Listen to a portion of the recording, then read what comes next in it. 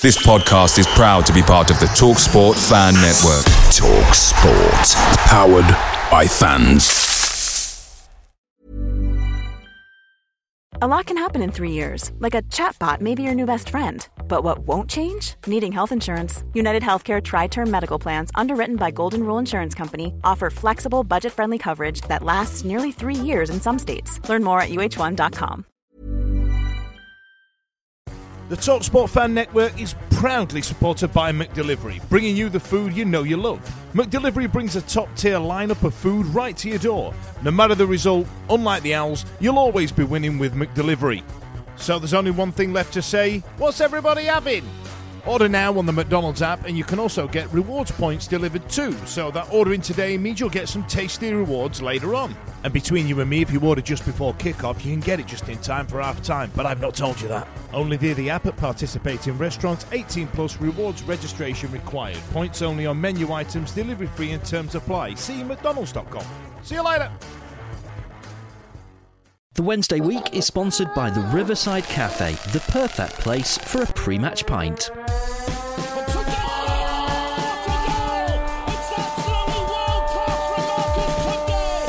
There's a chance here, a great save, a turner from McClare. Might come, a terrific goal by Sheridan. Brexman against Jones. Get in. You could have two goalkeepers in there that would have trouble with saving. Hi there and welcome to the Wednesday week, the Sheffield Wednesday podcast. I'm James, I'm your host for this week's edition of the Wednesday week. And with us tonight, I think possibly the first time this season where he's actually played 2 games in a row, it's Alman Abdi. No, sorry, it's Eddie Hoyland. Good evening, everybody. It's you know what? It's good to be able to speak about Sheffield Wednesday in a positive sense 2 weeks in a row, and that's probably a large portion of the reason why I'm here. Lovely to have you. Dickie Owl is with us as well. Yeah, I'm quite pleased to be actually to talk positively as well. It's been probably the first time I'll be able to talk positively about Wednesday 2 weeks running for the whole season on the podcast. So I'm all right tonight. I'm all happy. Are you telling us you didn't leave at half time? I didn't. No, I never left at half time. Left before half time against Birmingham. Before. Now we've got no Fudge this week, so we've shipped over a relatively competent replacement who joins us from our friends over at the Owls Americast. This is very boring, but just to explain the technicalities of this, he's actually sat in my kitchen with me, although we're on separate kind of computer systems. So if you hear any kind of weird echoes or anything, that's why. But anyway, it is James Allen from the Owls Americast. Good evening, Jeff. Oh shit! Sorry, James. Nice to be with you all. Thank you. I feel like I finally arrived at kind of podcast mecca, if that's something I can say, which is James's kitchen with a. Is that some kind of bingo, Paul? Exactly, Rich. Yeah, it's down on Queen's Road, I think, somewhere above the ice rink. Right? If there is one thing that makes me ashamed of everything we've achieved at the Wednesday week, is that the Owls Americast is already at least as professional, informative, and entertaining as we have been, and we've got like a head start of about 96 episodes. So yeah, big fan of your work. It's great to see you again. It's so nice to almost be able to see you. You just look like a little kind of icon in the middle corner of my screen, Eddie. I can visualise you there. That's how I walked around New York when we were last when we were last together. That's how I looked, basically walking around with an owl mask on. You actually look about as much of a ghost-like as you did when whoever it was Hull scored in the 95th minute at Hillsborough. Right then, down to business, boys, and first things first, Norwich game on, I want to say Saturday, it was Sunday, wasn't it? Last game of the season. Firstly, the season is done. What a nice feeling it is that this season is done. But also, how much would we have liked this season to continue with the way it's finished? Was I the only one that was thinking like, actually, I kind of want to keep going now, and I never expected to feel like that by the end of this season. I remember us talking on the podcast January, February time. We were just let the season end now. We must have said it every week about 12 times, and we got to a point where now we've been walking out of Hillsborough smiling, which we hadn't done for probably most of the season. So it was nice to be able to. And Norwich just seems to whip Moyes every time they come to Hillsborough. I think we seem to put a boatload of goals past them every time we play them. And why is it like it just tends to be the end of the season as well? I remember I was saying 10 years ago this week was the first time that I took my son to his first game, and that was the Norwich game at the end of the season where we had to win just to stay in the Championship. I mean, how far we've come. I mean, literally 3 places higher than there. No, there's been a lot of up and down since then, let's be honest. But I don't know why Norwich come to Hillsborough and just get spanked. But I think there must be some sort of exchange agreement, because we've been down to Carrow Road a few times and been their bitches, haven't we? So I think turnabout is fair play, but. How weird was it for Wednesday to play with that much freedom? It reminded me of, remember the Burnley game after we got relegated in, when was it, 2003? Yeah. 6-2, was it? Something like 6-2, 7-2, something like that. 7-2, wasn't it? Yeah. And it felt like that, although without the kind of resignation in the stands. It felt like a bit of that party atmosphere. The weather was great. And I think we played as well as, correct me here, I'm throwing this out there. I'm going to give a hot take on it. Has there been a better performance by a Wednesday team since Arsenal at home under Carlos? I can't think of too many. That's bold, Eddie. I'd raise you one playoff semi-final leg somewhere in the mix, but no, you know what? What they played with complete free abandon.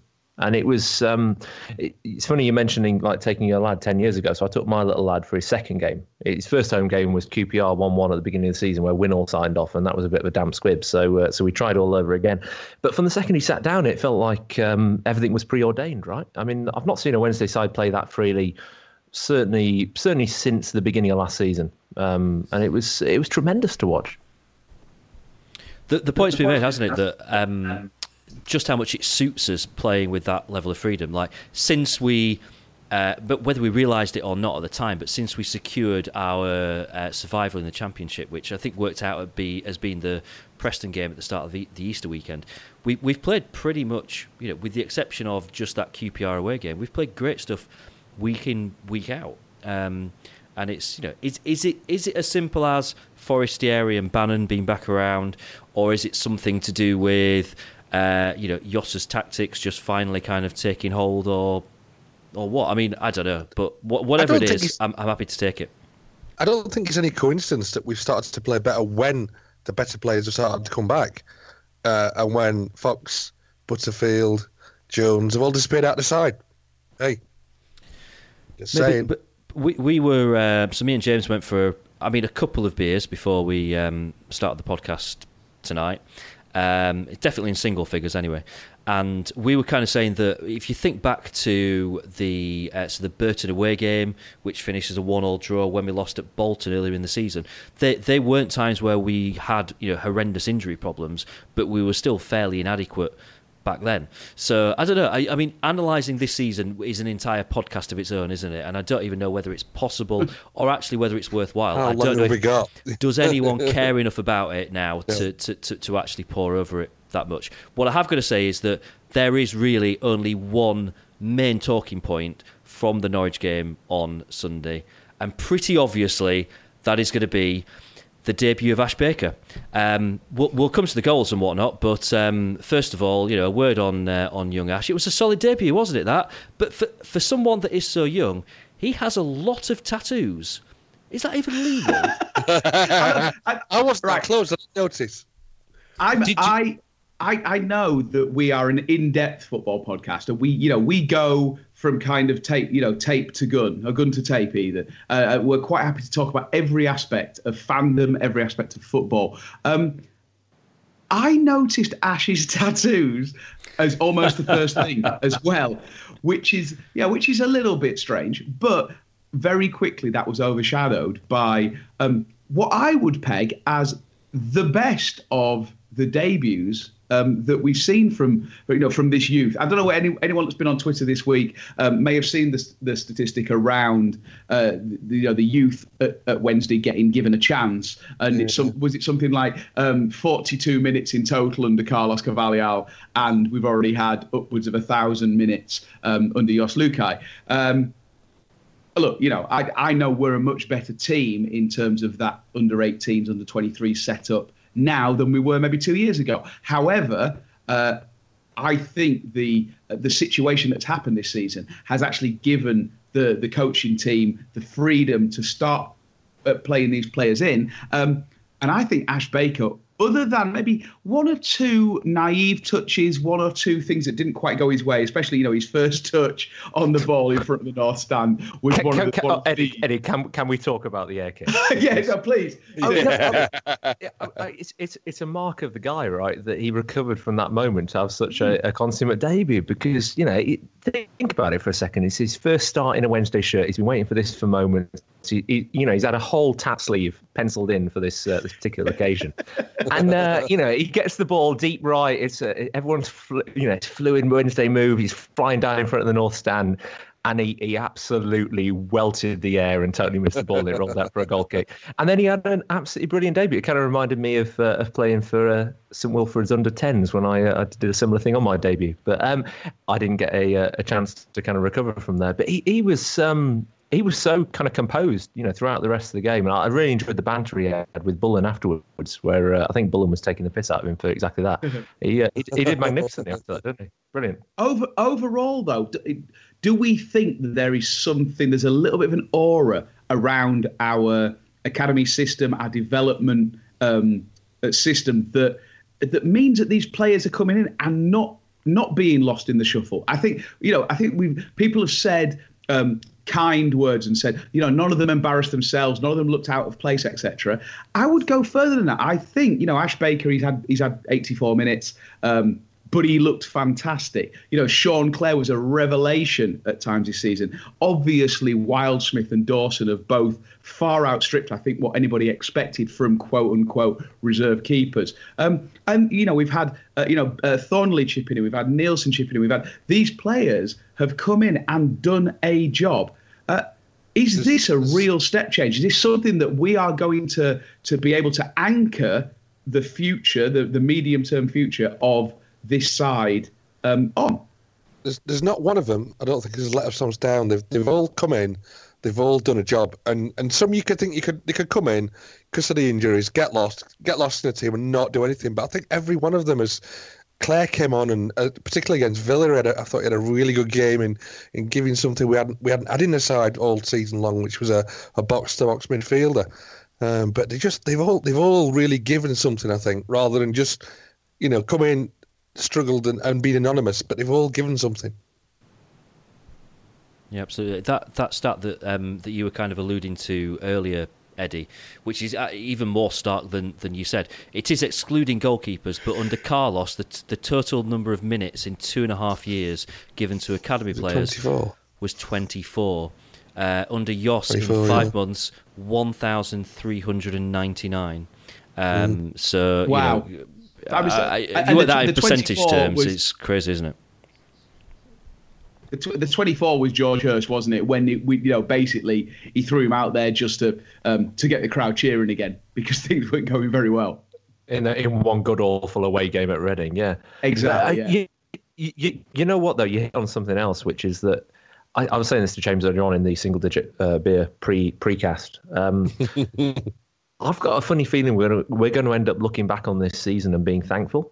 I know that's a weird thing to say after the god-awful season we've had, but the fact that we've blooded these youngsters, they've come in and they actually look like they can play at the standard. And okay, there's a few of them that have probably had a few tests and they're going to learn from them, but we're going to be a better side and a better club as a future as a result of that. And we probably, we wouldn't have had that opportunity if we'd just been playing the top dollar players all the way through to the end of the season. So I think just all credit to the coaching staff. Stephen Haslam's done well as well, hasn't he? Coming in at the beginning of the season and setting up the under-23s the way he has. That's the key, and there's a little bit of continuity now. So you've got Stephen Haslam, who is he's running that operation much the same way that Bully used to do.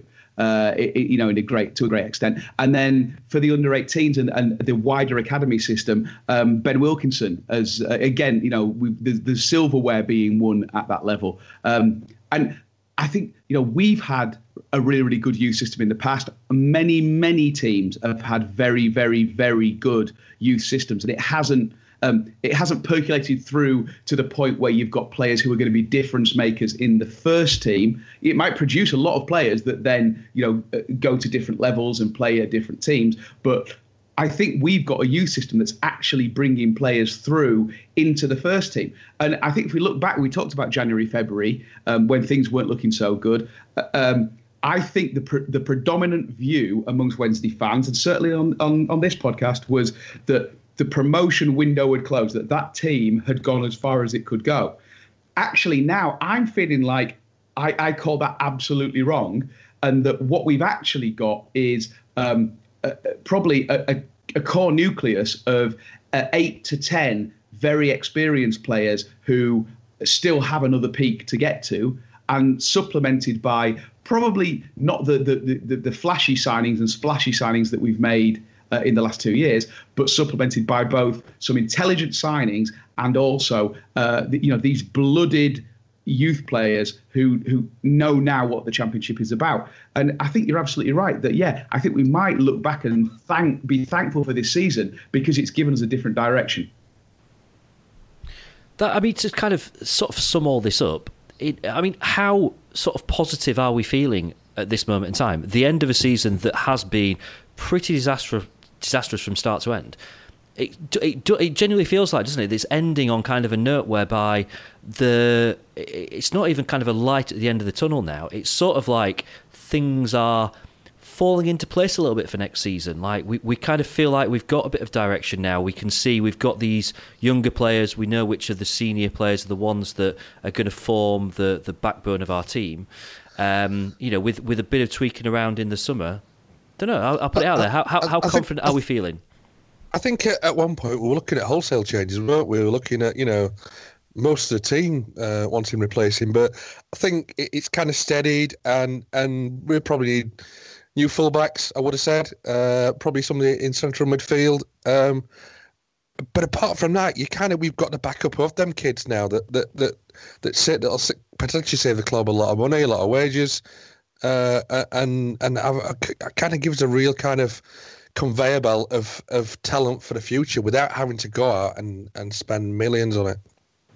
So one question that I've got when we look at those senior pros that we've got, and it's relevant this week because we know that the club has offered him a new contract. There's been a lot of buzz around, has he signed? Is this a done deal?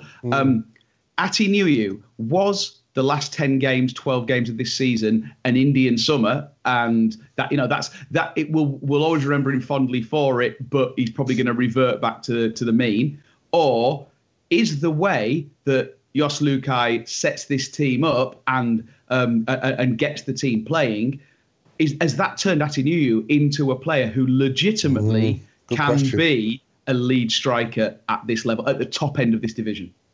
You know what? I think the latter part of what you just said, Eddie, is really important about the way he gets players playing, because he's given Nuhiu a different lease of life in terms of what he gives him license to do. So I think venerable and venerated members of this podcast may have had a pop at me for being a bit of a Nuhiu hater earlier in the season. I had a Road to Damascus moment at some point, probably when he scored goals against Leeds, and I had to realise what my faith was going to be. But, I saw a totally different side of Nuhiu on Sunday against Norwich. And it was the way that he wasn't just dropping deep to get the ball a la Gary Hooper. He was dropping deep to break up the midfield. And then he was using his strength to redistribute the ball, getting it out onto the wings, playing in reach, trying to kind of, create width for the team that was going to create the chances that he could then get back on the end of. And he was playing with a real flair and a real kind of sense of creativity, which I simply haven't seen from him before. So I'm not sure you can attribute that to an Indian summer. I think that's a coach who's seen something in a player that you can get more out of than perhaps we've been doing up to this point. So, what that means in the context of an Ati Nuhiu contract and how we fit that into the finances of the club is going to be quite complex. But it fills me with a lot more, to answer your question, James, it fills me with a lot more optimism about what a coach can get out of the playing staff that we have, whether it's the youth, whether it's Ati Nuhiu, whether it's Liam Palmer, maybe.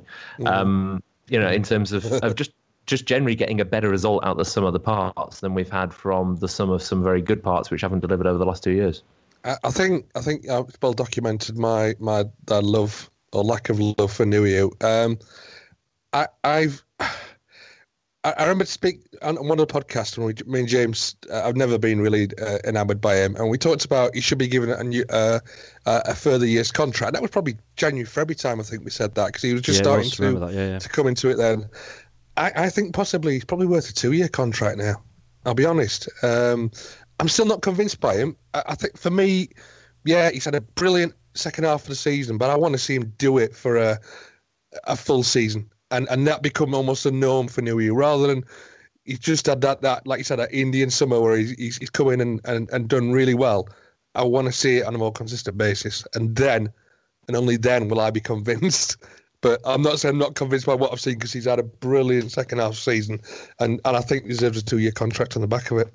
Loovens, Wallace, Semedo, and obviously latterly Carlos have all left the building as far as Hillsborough is concerned.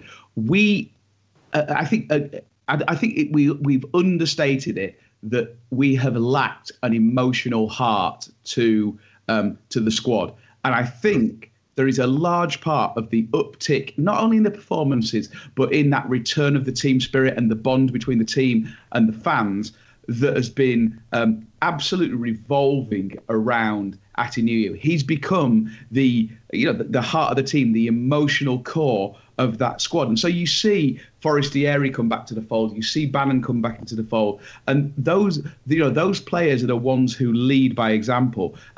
And I think he has far more to offer at this point than Semedo did 2 years ago when we offered him basically a vanity contract to keep him around because he was good for the dressing room.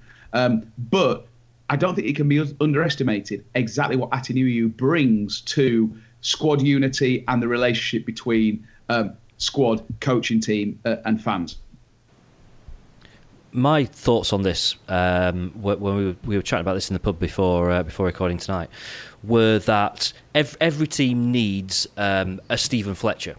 Atdhe Nuhiu has proved himself to be a much better Stephen Fletcher than Stephen Fletcher. The issue that we now have, or the situation we now find ourselves in, is that, I can't put numbers on it, but we all know that Stephen Fletcher is on a certain contract and a certain amount of money with 2 years left to go. So we've sat around a table with Atdhe Nuhiu and said, right, this is what we're going to offer you, and this is how long we're going to offer you it for. Assuming that him or his agent have got the sense to say, well, hang on, I am a similar player to Stephen Fletcher. He's earning this amount of money and he's got 2 years on his contract, so if you're not going to match that for me, why would I sign a contract with you? I think the issue is that there's probably not going to be another club in the league that would pay him what we're paying Stephen Fletcher, which is in hindsight it's not far off criminal, is it? It's silly.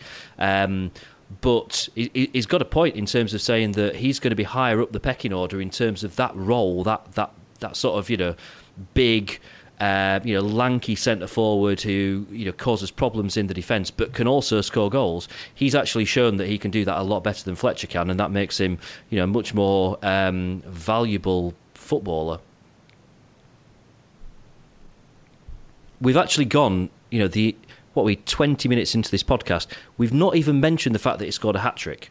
I was wondering. We've analysed everything about the season. We've talked about Ash Baker's tattoos for at least 10 minutes, and we've not even touched on Atdhe Nuhiu scoring a hat-trick. I think it's probably because the two big sort of Atty fans of the podcast are no longer with us. But it is, as Lord Hillsborough has pointed out on Twitter several times through the week, it was the perfect hat-trick as well, wasn't it? Yeah, left absolutely. Foot, right foot, right foot, header. Yeah, absolutely. Yeah. Can we talk about the fact, though, that all veneration of Nuhiu aside, and I thought his performance was great on Sunday, the goals themselves weren't actually the end point of the product, right? I mean, the reason why he scored that awesome header in the first half, the first goal, was because of the pinpoint cross from Reach. Yeah, I mean, that's what made the goal. Yeah, it was the break from halfway from Zhao that made it, the tenacity to kind of hold onto the ball on the edge of the box. His second was it was a tap-in, wasn't it? After kind of like a calamity with Angus Gunn in the back three, and then penalty. I'm not knocking that in any way. I thought his performance was exemplary throughout the game, but the hat-trick was almost a byproduct of the performance as opposed to being him as the hero of the game. And I think that's why we're not talking about him solely, because it was a team performance. You know, Adam Reach was everywhere, and he was everything, the player of the season that we've kind of come to adore over the course of the year, and everybody else played their part. I thought that's probably why we're not talking about Nuhu so much. And you know what? That's testament to him. If he fits into that system and he makes us a better team, then I want him around. I want players like that. You can afford the odd Forestieri, the kind of flair player, and he definitely has made a difference the last couple of months since he's come back in. Just the simple fact, I mean, you could see it with Norwich. They just didn't know what to do with him. When he's dropping in that deep left role, kind of in behind the strikers, they don't know if they need to go close. They don't know if they need to kind of play on the wing or otherwise, and he's causing teams difficulties game after game. If we can hang on to Fessy, then we've got a kind of X factor we can build a team around, and then you want your Nuhus who are going to build in structure and everything else. But it's not about one individual now, and that I like it that way better around than if we're talking about one highly paid striker. So I give immense credit to Jos Luhukay as far as that's concerned, because yes, Forestieri, he draws the attention of every other player on the pitch, every opposition player on the pitch. And he just basically wandered around for a large portion of the game, finding space towards that left-hand side. But in the past, under Carlos especially, when Nuhu was playing that point man role, he does do very well, it was Forestieri who was expected to kind of ferret around him and pick up the knockdowns and work on the loose balls and drag defenders around to give space.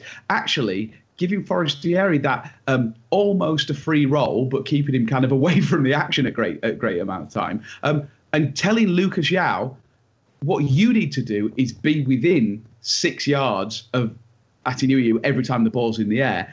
That absolutely changed the way that we approached the game, but also changed the way that Norwich had to defend against us. The number of times that Atinu would win the ball with his back to goal, either in the air or on the ground, and João would be there to profit off that first easy pass. And then, because he has a great deal of skill and no little vision for who we still consider to be a young player, he was the one that was then able to play with his head up and spread it around to, the likes of Ash Baker, who made, he played that Jack Hunt role to perfection, to Barry Bannon, who's sitting a lot deeper than he historically has been. And I think it changed the way that we, to me, it was a very different looking Sheffield Wednesday performance. And I think that is tactical rather than personnel. Does that make sense?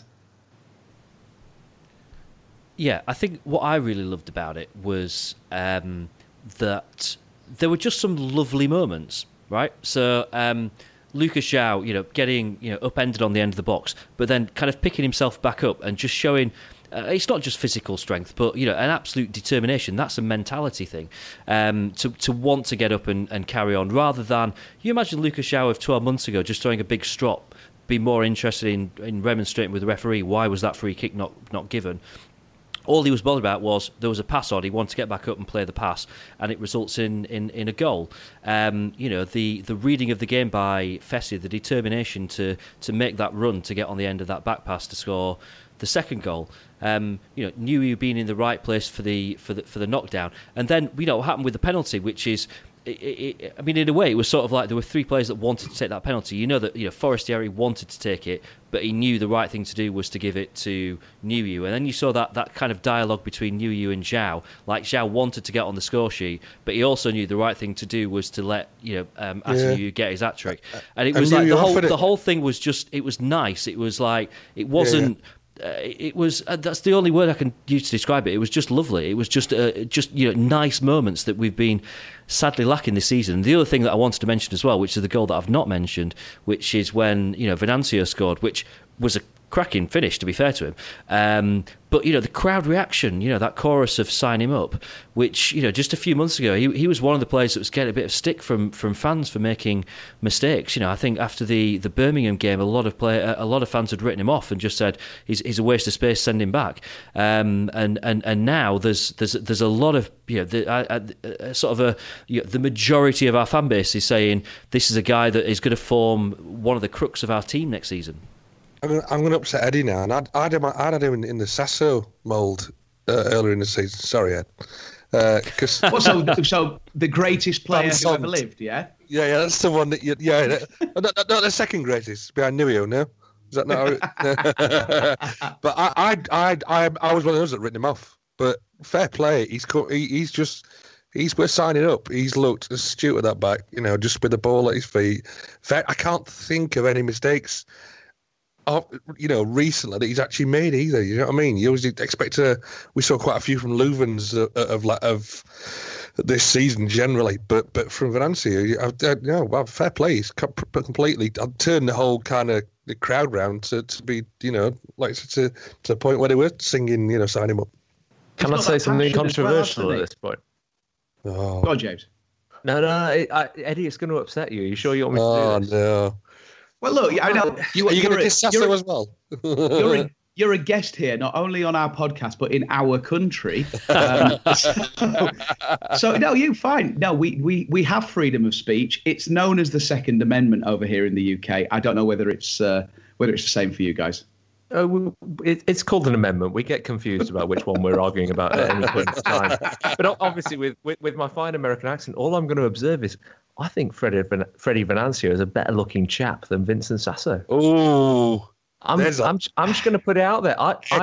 As a Queens/Brooklyn living bearded hipster, I'm quite au fait with his little beard that he's got going on there. I feel like he's a slightly more polished version of a Vincent Sasso, not only in looks but also in defending. Has anybody? Whoa! Oh, okay. Look, looks fine, but let's not get into playing styles, okay? No. Has anyone seen the YouTube video of the lap of appreciation? Because we don't do laps of honour anymore unless you've won something. So the lap of appreciation. At the very end, they saved the best to last, because at the end you've got cheeky Venancio just giving the guns to the camera, little finger guns, loving it. And you know what? He might be my next guy. He might be the new Sasso. It's all very nice. This, you've got the whole Sasso Venancio thing. Neither of them are anywhere. They're not an Ash Baker, are they? Let's be fair. There's no degree of tattooing going on there that becomes even close to a bit of Ashy. Come on. If Jack Hunt is listening to this podcast, and I'm sure he is, we've not forgotten you either, Jack. Look, we love you all, but yeah, I think maybe that Venancio, Sasso, Ash Baker, and H from Steps backline. That's what we probably need to be looking at next. I feel like they'd move in unison, Eddie. They'd just be like they'd be in sync in every single move that Jos had them positioned for, right? I'm going to jump a little bit ahead here in kind of the running order that I put together.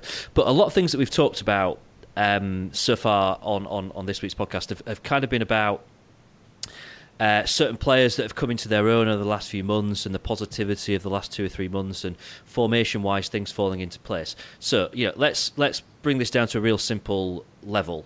It's not long ago that there were a lot of our fans who were seriously questioning Jos and his tactics and his kind of basic football knowledge. Has he done enough for you to convince you that he is the right guy to lead us forward? Do you want him to stay on next season? Is what I'm asking, basically. Eddie, what do you reckon? The short answer is yes. The slightly longer answer is when we announced him as manager, I didn't think in my heart of hearts that he was appointed for anything other than to get us to the end of the season until we could get access to somebody that was a better choice. I don't think that is the case now, and I no longer believe that it was the case then. I don't know who advised Mr. Chansiri about who Jos was and what he could bring to Sheffield Wednesday FC, but I think that he has shown, not only has he shown enough, but I think he has a philosophy that matches with the players that we've got. So we're not in a rebuild. I think we can actually kick on from the end of this season into next season with that kind of high pressing, tempo based game that he favours. And I think our players are naturally built to play that game. So yes, I would. Is the jury still out on him? Yes, but I'm prepared to give him a chance, and I can't build a convincing case for anybody else that we could afford or would want to make a change for that would give me more confidence going into next season. Okay, James, would you agree? No, I completely agree. I mean, I had a slightly different take on what he was brought in for, which was I think he was. I would like to think that he was given one simple metric, which was just to make sure that the team survived. I mean, you kind of got to throw yourself back into January. You think back to, I think the last game I saw live in my series litany of catastrophic Wednesday defeats was the Burton defeat 3-0 on New Year's Day, right? That was a team that was in freefall. We've just spent 40 minutes talking about how good the feeling is in the squad and how positive the interactions between the players and the coaching staff and the fans are. Just cast your mind back to New Year's Day and just how utterly dismembered that entire experience was at Hillsborough. Okay, it was a wet day, but the team were yelling at each other, the fans were yelling at the players. Bully hadn't got an answer. He basically said he didn't want the job. And anybody coming into that, Yoss or otherwise, really had one mission, and that was to make sure this team didn't do a Sunderland and plunge into League One. So, first things foremost, I think we need to give him credit for the fact that he's not only recovered that situation, but he's given us this positivity. So on that alone, I'd give him the benefit of the doubt to say he should be given the responsibility of trying to recast the squad. Secondarily, he's proved he's done it before. He's taken squads that have been in disarray and he's turned them into promotion challenges within 12 to 18 months. So we should be confident around that. You echo Eddie's point. Me somebody else who's going to come in and do a better job. He's going to have to work on a limited budget. We're not going to have a lot to play with. We know we're going to have to make some hard decisions in the summer in terms of probably one or two exits that aren't going to be popular. We know we've got to promote from within in terms of the youth. So I think what he's done in the last couple of months in terms of showing that he can integrate those players into the squad and get something very positive in terms of the aggregate result out of it is that's a job interview in and of itself, right? So let's give him a chance. Okay, Richie, are you going to follow suit? I don't. I'm going to say I'm confused, but don't comment that, please, Eddie. I'm not sure. It's the honest answer. I at first thought, we've got to give him a bit longer to try and see how things work out for him. The last few weeks he's proper turned it on the thing and really stamped his authority on the team. But I think if we come to a point where we have a bad start and we're not doing great by Christmas, he'll be gone. So and we did this with Carlos. We gave Carlos that third year that probably was that. Not even a third. It was a second. Into his third year, but not the full third year. It was too much. We should let him go in that summer. I think he's earned the right to start next season. But I think if we're not kind of hitting any dizzy heights, then he'll be gone by Christmas, unfortunately. But yeah, we should give him the chance, I think. The only worrying thing for me, and it should be written into his contract, a deal breaker, I worry what facial hair he's going to come back with. It's that kind of half moustache, half stubble thing, creation. I mean, that's not right, but in the words of Whitney Houston, it's okay. If we have any escalation from that, then I think we maybe need to break all ties. Hold on. I want a second clause on that, Eddie. Can we also talk about his propensity to dress business casual? I'm not entirely comfortable with his use of jeans and shirt / he tried to go a little bit formal for the final game of the season, and then he looks like he isn't really sure what clothes to wear to a party. So can we at least give him a tracksuit or something, and he can just yell the shit out from the touchline. But I don't like this kind of quasi boardroom, quasi Carlos, quasi not sure where I'm meant to be sort of feel. I'm not sure the fake moustaches are going to go as well in the club shop as the Reggie Brinker wig did, but it's. Look, I'm prepared to give him the benefit of the doubt as long as he doesn't start turning up in like an Alan Partridge style blazer with with pocket square. We'll monitor the situation, and look, Owls in the Park is probably the bellwether there. If Owls in the Park on the 1st of July, if he's wearing socks and sandals, it's probably time. It's time to go. Maybe we could, between us, put together like the Wednesday week style guide to help him. We could do some kind of video content or something between us that helps him kind of gear him in the right sort of direction. And the fashionistas that we are, maybe we can help shape Jos's future stylings.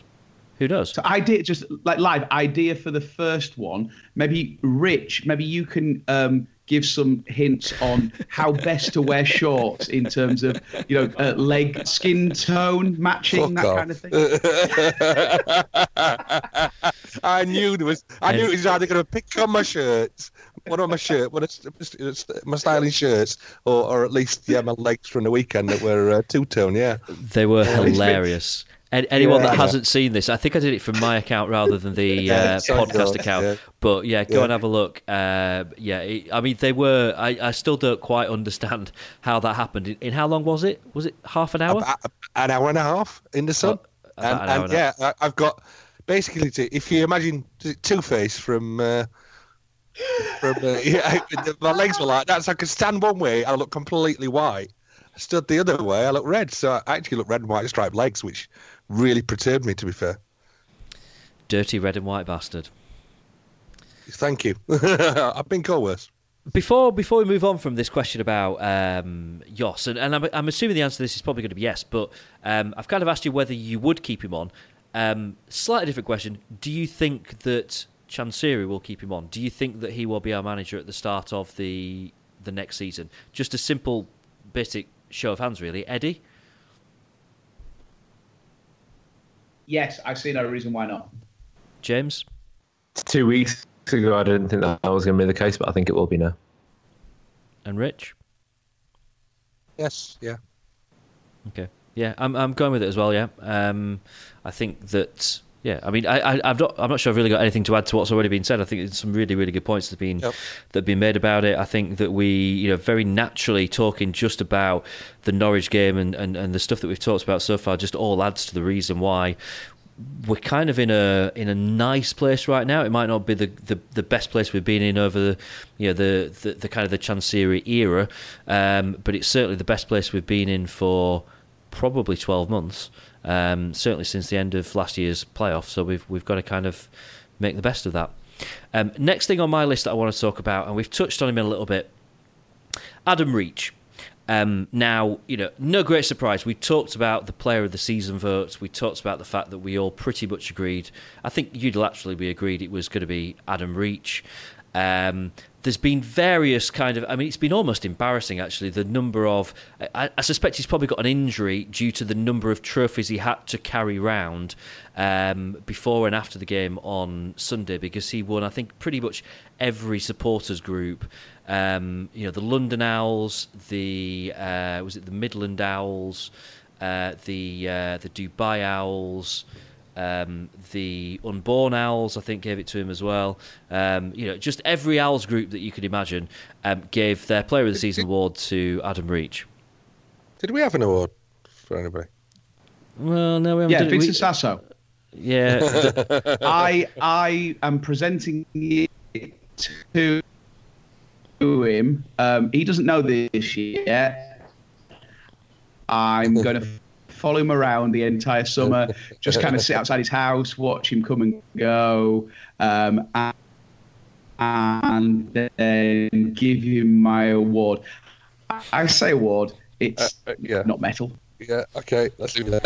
Oh, at least during the kind of the first season of the current era of the Wednesday week, we at least just sent bread to people rather than Eddie with his penis. That's not a good prize for anyone. Well, we're all operating under the constraints of financial fair play. We don't have the size of budget that we may be used to in old days. That's all I'm saying. While we're on the subject of Reach, we've seen in the last couple of games he's played the wing back role that I think there's been points this season where we've all thought when we move to the 3 at the back / 5 at the back, depending how you look upon it, that system, that it's the role that we all thought that he should be playing when we were playing a flat back four, that it was going to be more suited to playing that role where he was a lot more free to kind of come forward than when he was playing as a fullback. We've seen him playing central midfield. We've seen him actually playing almost as a kind of a false nine at times. What position is Adam Reach going to be best suited to moving forward? And this very general question, but what kind of future do you see him having with Sheffield Wednesday? Because he's now surely our biggest asset. James, we talked about this a little bit earlier on during our pre-podcast drinks. The answer is left wing back, and yeah, he has to be an integral part of our future. The problem is, I mean, he's had such a stellar season, right? I keep on casting my mind back to, like, I was talking about the Burton game earlier on, but just remember the abuse that Adam Reach was getting when he came into the side last year, and the amount of proving he had to do to the Wednesday fan base. And it's probably on this podcast, actually, I remember someone talking about the technical ability that he clearly had. It just wasn't backed up with confidence. This season, we've seen it backed up with confidence, and he's been absolutely phenomenal when he's been given that free-ranging role. And, at times he's been asked to play it through the middle. He's been, he's played it. We saw him play it right wing back against Wolves 2 weeks ago. But he's a left-sided player. He should be given the range of the left side with the protection of a good back three behind him. I'm not averse to the idea that if we end up in a 4-2-3-1, that he ends up on the left-hand side of that three. But I need a lot of convincing that we can play a flat back four and do it successfully. But he's got to be given that wing back responsibility to attack defences. And you saw the result of that when he put that ball in for Nuhu on Sunday. He's got an amazing crossing ability. He scares defences witless. You contrast and add that to Forestieri and that kind of free radical role on the left as well. And I think we've got a really, really potent attacking threat. So Wednesday should be doing everything they can to keep him in the squad and in the mix next season. And barring a move from a Premiership club, we've got to make sure that he's still at Hillsborough. Tom's football coach up at Middlesbrough, in Wednesday fans of a certain vintage, me and Rich, will remember playing for those Wilco teams in the 80s, and he's been involved in the youth system up there in Middlesbrough in the northeast for pretty much since he retired in the early 90s, and he says that not only is Adam Reach one of the most talented players that he's ever worked with, but he said that all the way through from very young junior football right through to making his debut in the full Middlesbrough team, a coaching staff has not been able to say what his best position is because he is so versatile. And it's actually credit to him that he hasn't been pigeonholed into being this utility player role. But legitimately, I think a lot of the staff that are still at the coaching staff up at Middlesbrough would be completely comfortable with the idea of Adam Reach playing as a striker, playing in the central midfield, playing on the wing, playing at the back. I think we've seen the best of him kind of in the middle of those three, for those four roles, towards the flanks, but with the ability to influence the game as opposed to being an out-and-out winger. And this season has just been stellar. For a player to excel like that in a struggling side, I think speaks volumes in a way that maybe, Forestieri or Barry Bannon or, at times Ross Wallace playing in a very, very good side. I think it actually speaks to a different set of capabilities. I think to go back to James' point, it was only last season that people would just say, what a waste of £5 million. Why had we spent so much money on this guy? And that was even before he played, probably. In Wednesday fans, but it was definitely it was a real kind of groundswell of people thinking like that. But this season, I think he has been Mr. Consistent. He has performed well. He's been absolutely fantastic for us. I can't really knock him whatsoever, and I think probably left wing back is his position, and we need to keep him there because. God, we had some awful fullbacks this year in various times. The biggest compliment that I can give Adam Reach is that there's been various points through this season that I've referenced the guys that sit behind me on the north stand, who even when he was in like the twilight of his season, we're still slagging him off. On Sunday, they said I heard at least one of them go, "It's all right, any Reach." And that, for me, is the biggest compliment that I could possibly give to him, that the guys behind me on the north now think that he's all right. I'm kind of hoping that I did forewarn everyone that I was going to ask them this question, but in my head I'm thinking maybe it was only James that I forewarned that I was going to ask him this question, because I want to ask you all for your highlight of this season, and now seems like a good kind of time to do it. Considering the fact that I did therefore give him more warning than anyone else, I'm going to ask James first. I actually had time to think about this, James. So easily the watching highlight of the season was one, obviously, that didn't take place in a ground where I was watching Wednesday, bearing in mind that I watched 10 and I think we lost pretty much 9, which was not particularly auspicious. Now the Aston Villa game runs pretty high. So Villa away, we watched that in the Football Factory in New York, and there were about, 7 or 8 of us Wednesday nights, and about 20 Villa fans who were expecting to trample all over us. And when Reach cracked that in after a minute, and then we continued to dominate them, just the look on the Villa fans' face was only a shade down from the look on that Brummy Birmingham City fans' face when Gary Hooper scored 2 all those years ago at Sunderland. So that was pretty special. But I've got to get all sentimental on you. I know it's not really in the spirit of everything we've been talking about, but I've taken my lad to 2 games this season, and actually both of them are up there as highlights. So the first time I walked him into Hillsborough and sat him down and kind of, he took that in, that was pretty special. But just this Sunday, he was, he was joining in with Hi Ho Sheffield Wednesday. And you can't get much better than that. You've got a little lad on your shoulder kind of singing Hi Ho Sheffield Wednesday, clapping along. You can't teach that. They're born with that. This one was born in America, Rich, so I had to work on him. But he's got the vernacular, and he seems to have translated it. So I'm going with that. My kids had a blade for a mother, so I had to work fairly hard too. Right, I'm going to give you 2 a little bit longer to think of yours, because I'm going to go with mine next. And mine is actually something completely. This is kind of my curveball sort of highlight of the season, and at the time I thought it was a terrible thing, but in hindsight I think this is something that has hugely influenced where our club is going now. So I'm going to say that my highlight of the season is nothing to do with anything that happened on the pitch.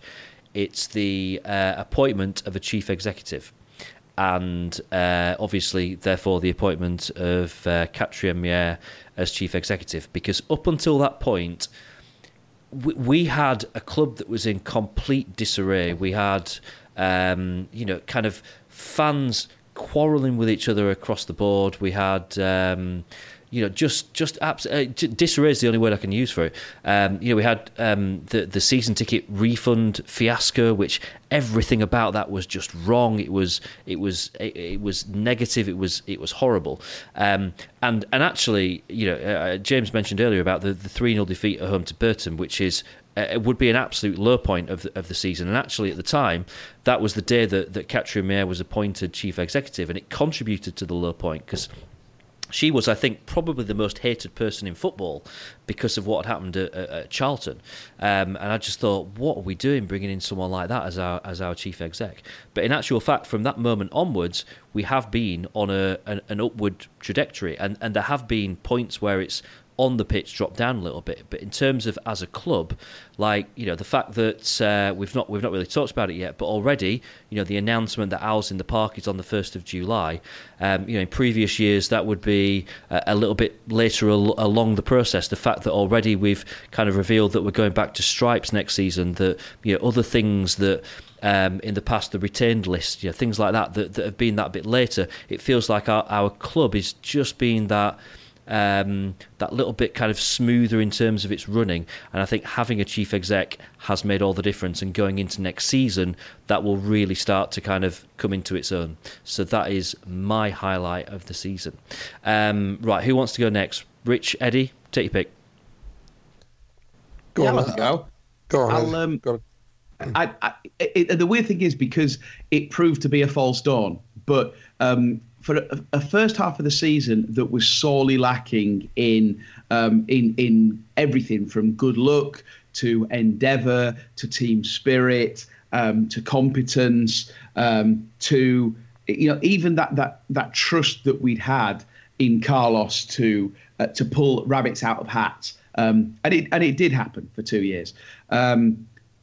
When on Christmas Eve we made Carlos Derek Dooley Mark II and handed him his cards, it felt like we were quite lost, and the probably the only bright spot in that was the idea that a guy who is synonymous with Sheffield Wednesday in the last 20 years, Lee Bullen got the chance to just have that moment and take over the team and get those players playing for something other than what was going on around them.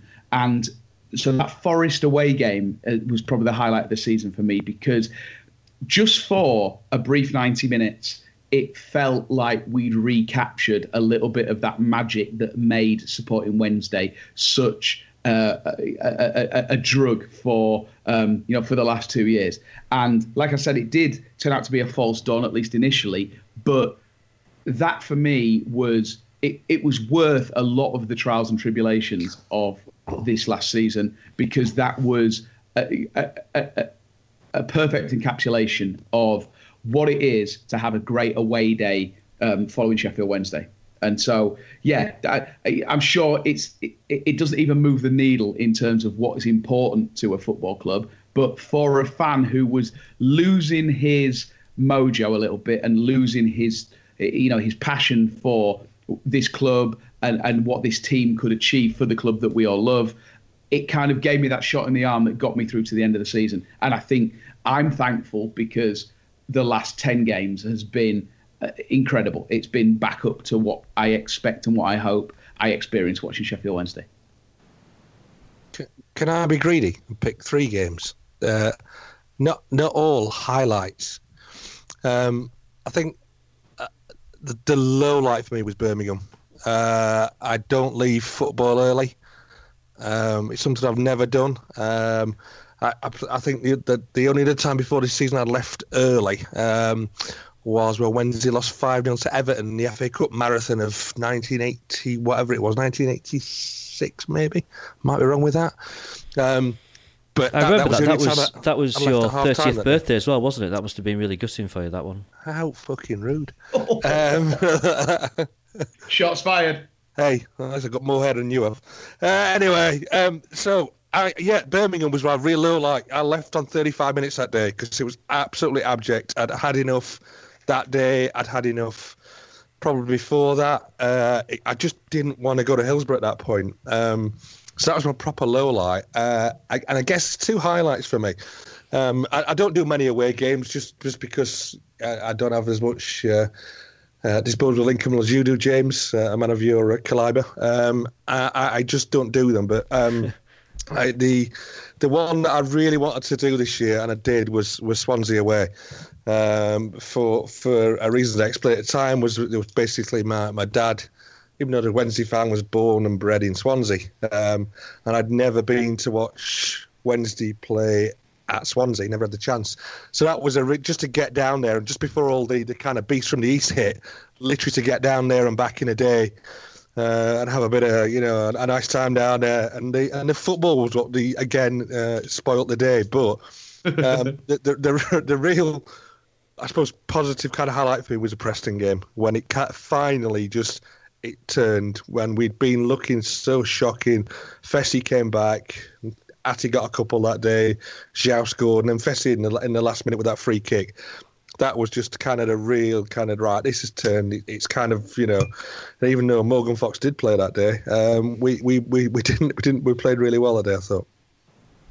Hey, Rich, newsflash, you'll get another chance to go to Swansea next season. Yes, I didn't expect that one, but yeah, well, I suppose I did a bit. I did press, but yeah, I will definitely go again and hopefully see a better game this time.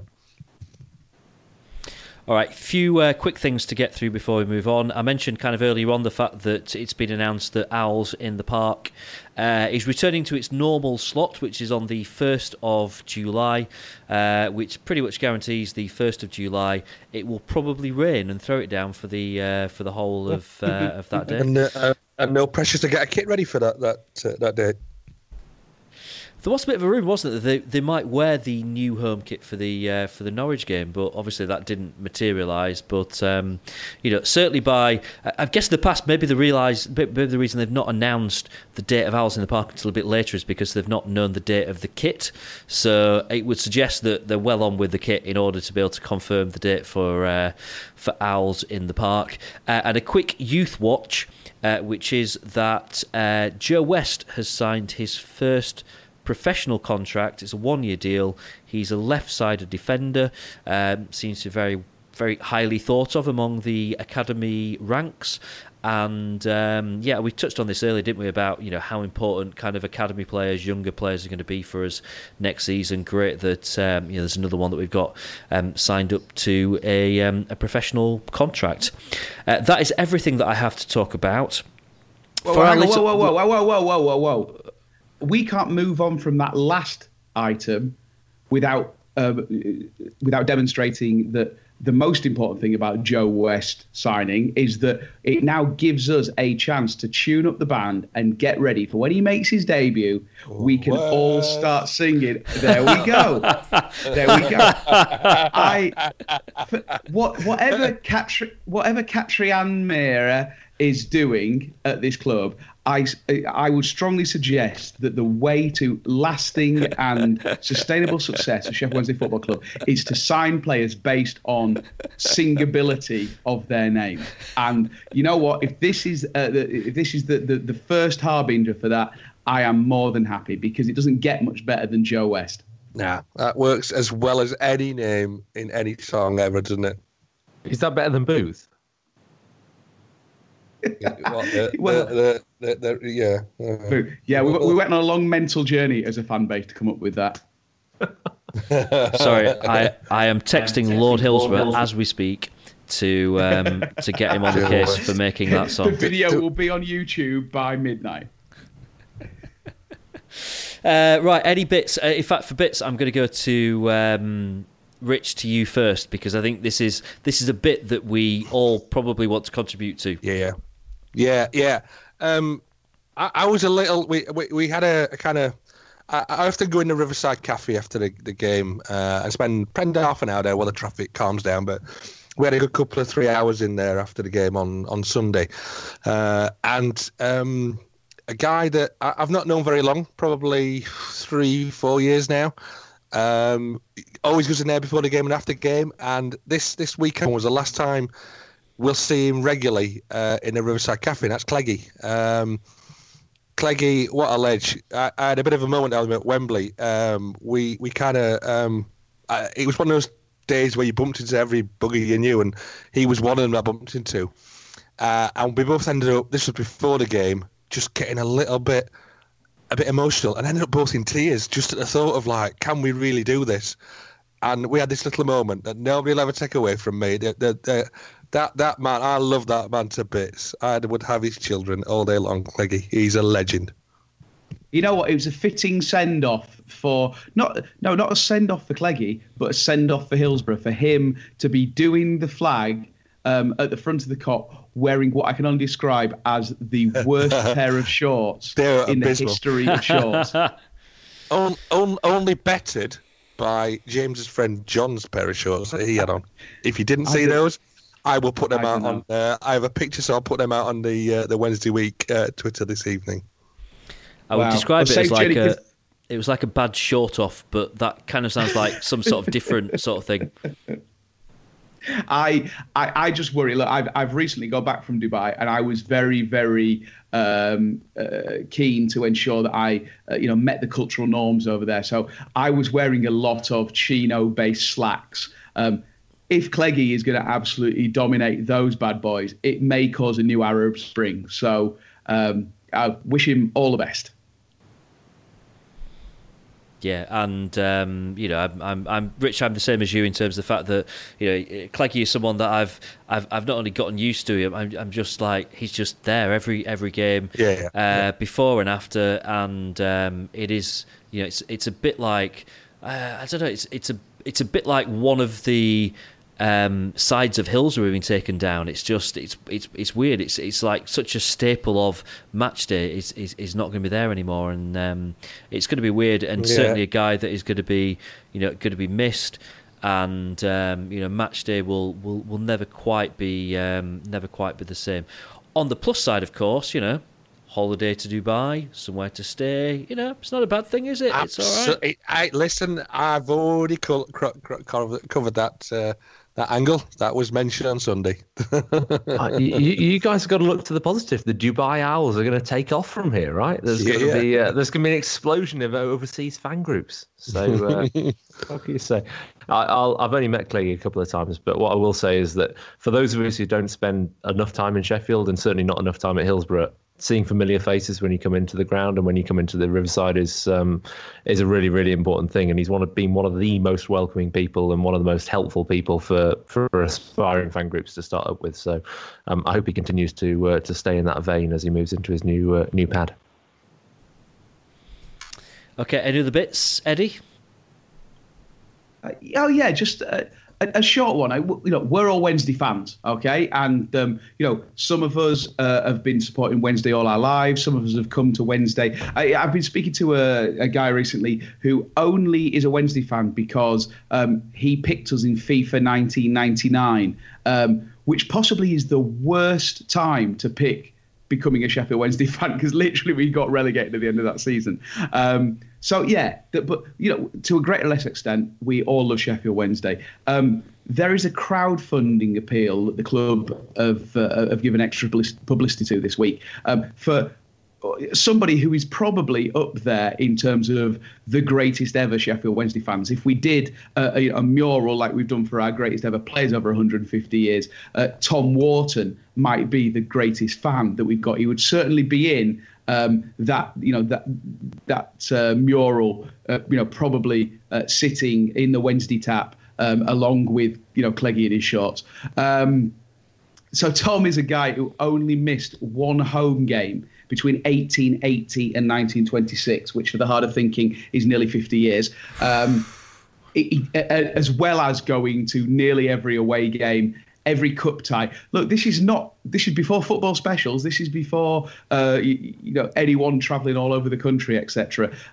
He was probably horse and carting to some of these games as well. So, so the club, I think the family and friends of Tom Wharton, or the descendants thereof, are crowdsourcing for £1,500 to put up a memorial to him with an information board with all the details of everything he did, and contrasting that, comparing it with Tom Marsden, who I think many Wednesday fans will have heard of because he was part of the Wednesday Cricket Club and one of the former founders of that. So so this is part of our history. We've talked about 150 years. Well, this is probably his generation's tango.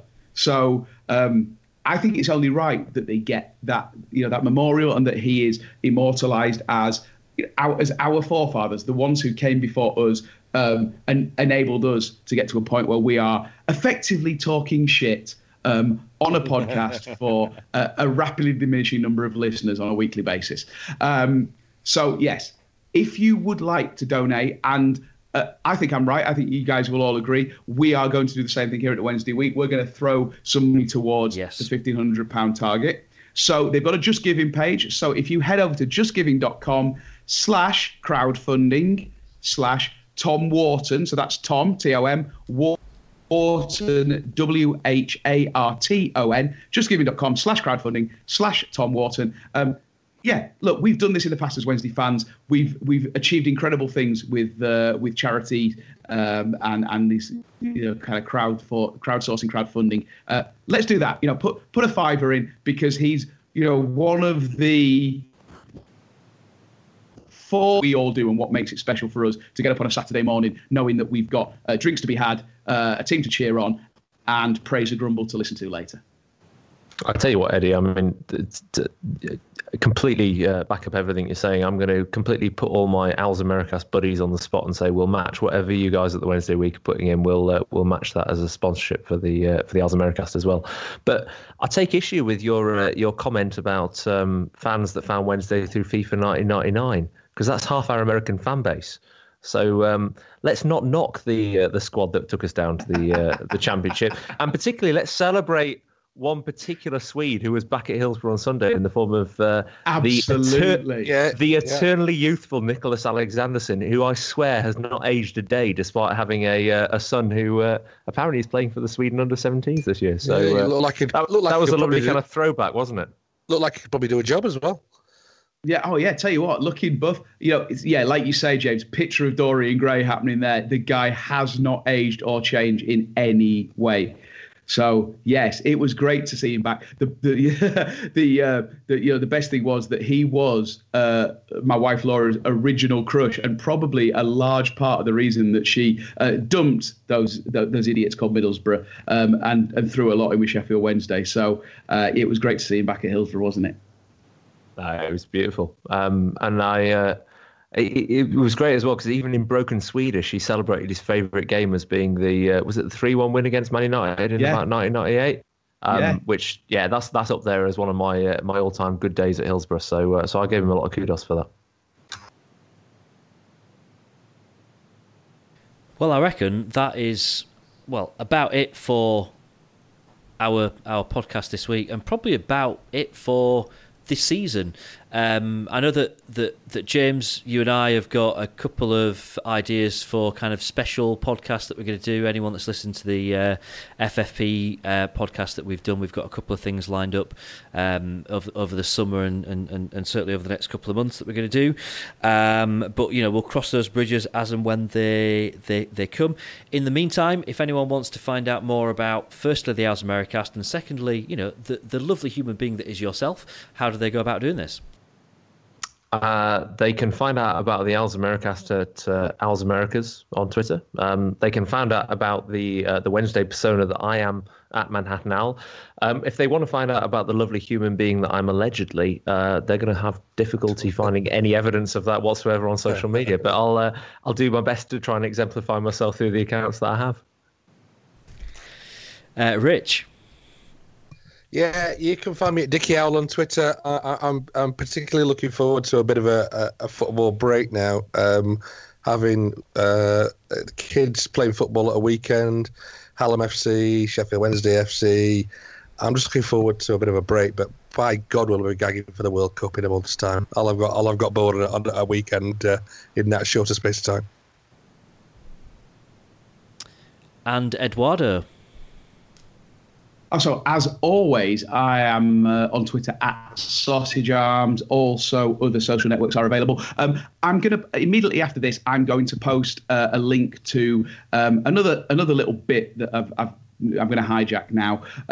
So, a good friend of mine, Damien, has commemorated 25 years since the Steel City semi-final with a lovely piece of artwork depicting Mark Bright celebrating his winner against another team. There's a limited run of 50. He's texted me in the last 5 minutes and said he's managed to get another 50 ready for printing and framing. And the beautiful thing about this is that Mark Bright himself has agreed to sign and put a little message on for all 100 of those prints. So I'm going to put the link on my Twitter, so have a look at Sausage Arms, go and get involved, and you will have a chance to own a little bit of Wednesday history. It's a beautiful thing as well. It looks very, very nice and kind of its time, early 90s. If you remember those T-shirts you used to get in the early 90s that were just an awful lot of kind of Wednesday logos and graffiti style stuff thrown at a T-shirt. If you like that, you'll like this. So yeah, at Sausage Arms. After this podcast, when you see it, have a look. And yeah, all proceeds go into Sheffield Children's Hospital, and it will be signed by Mark Bright. You can get me at James Marriott. I do still have one game to go in this football season because I'm off to Hamburg at the weekend for the last game of St. Pauli's season, which is my first away game. Anyone that is a regular follower of me on Twitter will know that I have got quite into German football this season, and I've been to a few games, but it's my first St. Pauli away game. It's also Eurovision, which I'm watching in the fan park in Hamburg, which is where they do, the bit at the end where they're doing the scoring, they go around all the different countries. When they go to Germany, they do it from that fan park in St. Pauli. So I'm going to hold up something Sheffield Wednesday related in the background in the fan park in St. Pauli. So, why am I shaking my head now, James? Bloody Eurovision. What, do you think I shouldn't hold something up that's Sheffield Wednesday related? I mean, you could just tell me if you think that's the... No. That's the case. You go for it. So if you are watching Eurovision on Saturday, keep an eye out for something Sheffield Wednesday related in the background somewhere when they do the German jury scores. You can catch up with the podcast at TWWcast. All the other details to get hold of us are on the website. It's thewednesdayweek.co.uk. And, that's going to pretty much bring us to an end for what has been, overall, a fairly horrendous season. I hope that with this week's podcast that we've been able to kind of portray that there is a lot of positivity at the moment and, looking forward to next season. And I, for one, very much look forward to speaking to you again at the start of the new season. Have a great summer.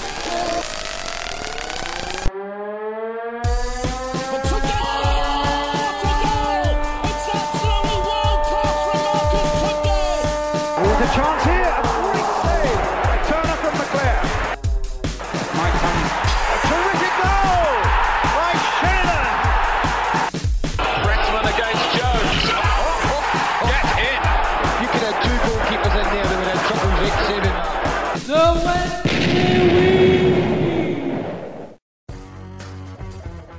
It's the 90th minute. You've got all your mates round. You've got your McNugget share boxes coming down the left wing ready to go. Your mate's already been booked for double dipping and you steal the last nugget, snatching all 3 points, back of the net, Le Bosch. Order McDelivery now on the McDonald's app. You in? At participating restaurants, 18 plus, serving times, delivery fee and terms apply. See mcdonalds.com for more information. See you later. This podcast is proud to be part of the TalkSport Fan Network. TalkSport. Powered by fans.